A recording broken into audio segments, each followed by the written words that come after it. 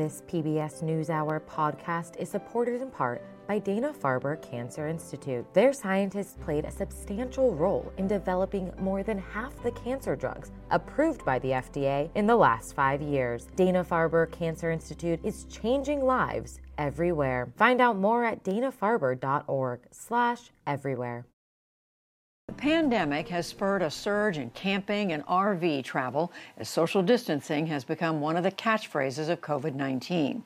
But it's not all fun and vacations.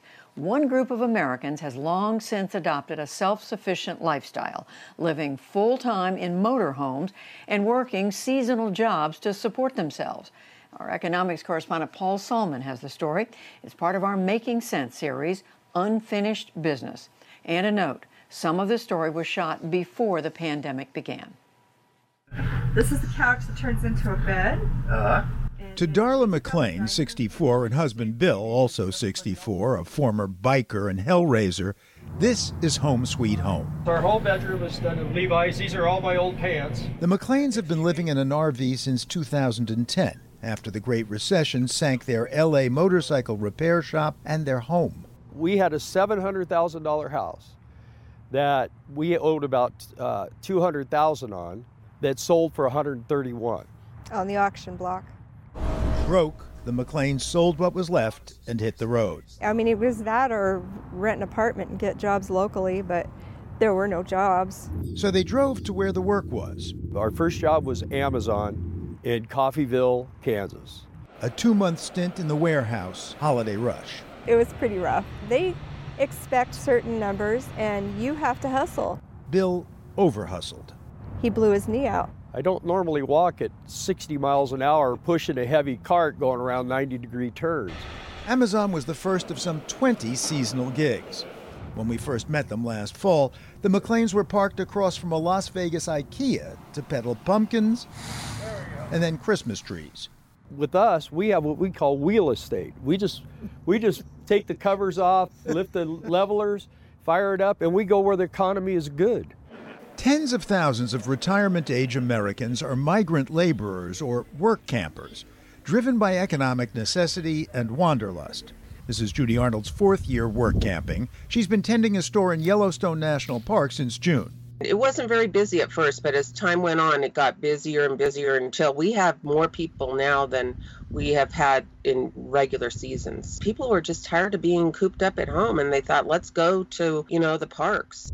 More sightseers drawn away from COVID and back to nature means a lot more work for a work camper like Arnold. I'm doing the work of 3 people right now. The pandemic has driven an awful lot of Americans onto the road. But the number of mobile living, gig-hopping work campers has been growing for years. Every January, hordes convene in Quartzsite, Arizona, the site of an annual RV show. That's where we met 66-year-old Susan Oteros. You end up in these really neat places, like Yosemite. Oteros works as a camp host. Main tasks, checking in campers and, if you're up for it, cleaning. I don't do the bathrooms. My boyfriend does the bathrooms. I collect the money. Mitch Craighead drafts camp hosts for 1,000 Trails campsites. How many 75-year-olds do you recruit? More than you'd expect. Baby boomers are retiring. The pool of workers that we're hiring for is growing dramatically.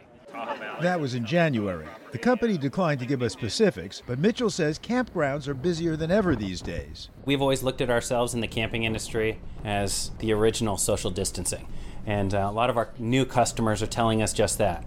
We've seen a significant spike in reservations for the remainder of the camping year this year. At the RV show, work camping veterans Rick and Tammy Womack moved into their motorhome 9 years ago after their son died by suicide. We started out with what we call our Journey for Joshua, which was to honor our son, but the reality after about 3 years was it's expensive to live on the road. You need new tires, maintenance costs are high. And big campers get just 7 miles a gallon. So for the past 7 years, they've worked the North Dakota sugar beet harvest. I didn't even know what a sugar beet was. Well, I thought sugar came from sugar cane. Because where I come from, it does, Dixie Crystal. But instead, 55% of our sugar comes from sugar beets instead of sugar cane in the country. Muddy 12-hour shifts at $14 an hour plus overtime until the beets run out. Some nomad gigs pay a lot more than that. Ms. J transports RVs from manufacturer to dealer and sees the country. I can pick the jobs I want to take to go see various destinations. So if there's an RV that needs to go to Florida, which I have done this, delivered in Miami, I went on over to Key West. And how much do you get paid for that? I would say somewhere between $60,000 and $75,000. That's $60,000 to $75,000 a year driving 4 days a week. These days, RVs are selling like hotcakes, but Ms. J is sitting out the pandemic in a tiny house in Georgia until next year. Cases are up, especially for, certain communities of color. And I know quite a few of people who have been affected. And so I just kind of choose to lay low until things kind of, simmer down a little bit. Can you afford to? I can. I've been doing this pattern over a number of years where I was able to financially prepare myself for the what ifs. And this is one of those what ifs. Back in January, in the big tent, there were hawkers of tire pressure monitors, RV window cleaners, orthotics. We reconnected with Bill and Darla McLean, who'd driven here from Mexico, where they go for affordable health care. Shrimp tacos are killer. We have a great pharmacist down there. We get glasses and our teeth worked on. I don't know how they can charge so much for stuff here that you can go right down there and get the same thing for a fraction of the cost. But the McLeans were at the RV show for a gig to sign up other work campers as oil field gate guards. You have to man the gate 24 hours a day. They pay $150 a day for that. Now look, work camping obviously isn't for everyone. Does this interest you? No, not at all. And why is that? Because I retired for a reason. I don't want to go back to work. But Bill and Sandy Collins liked what they heard. They work camp, helping fund their wanderings. We work Adventureland, then we go to JCPenney's, and then... Doing what?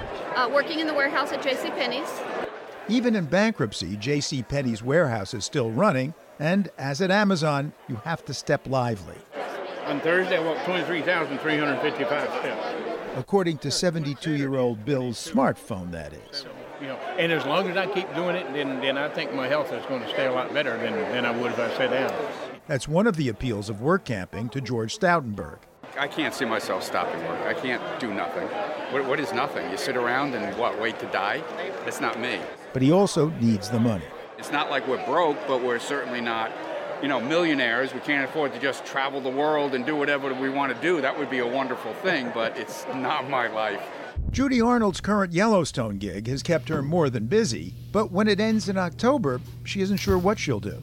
There's a huge population of us that are still in limbo, wondering if there is a next job to go to. And a lot of my coworkers, where they normally go, the places aren't open. So I'm definitely worried because I definitely need an income. Stupid glue, too. As for Bill and Darla McLean, they've been parked outside their daughter's house in Arkansas for several months, making repairs to the RV. I think for the most part, we've been surviving and trying to just get through this like most people are. It is a little weird for RVers. I know that for a fact. It's not the easiest thing in the world to find a place. It's not really that we can't travel. It's just once you get where you're going. Where do you stay? But this weekend, they're getting back on the road, headed to a new job, working, and hoping to find places to camp. For the PBS NewsHour, this is Paul Salman.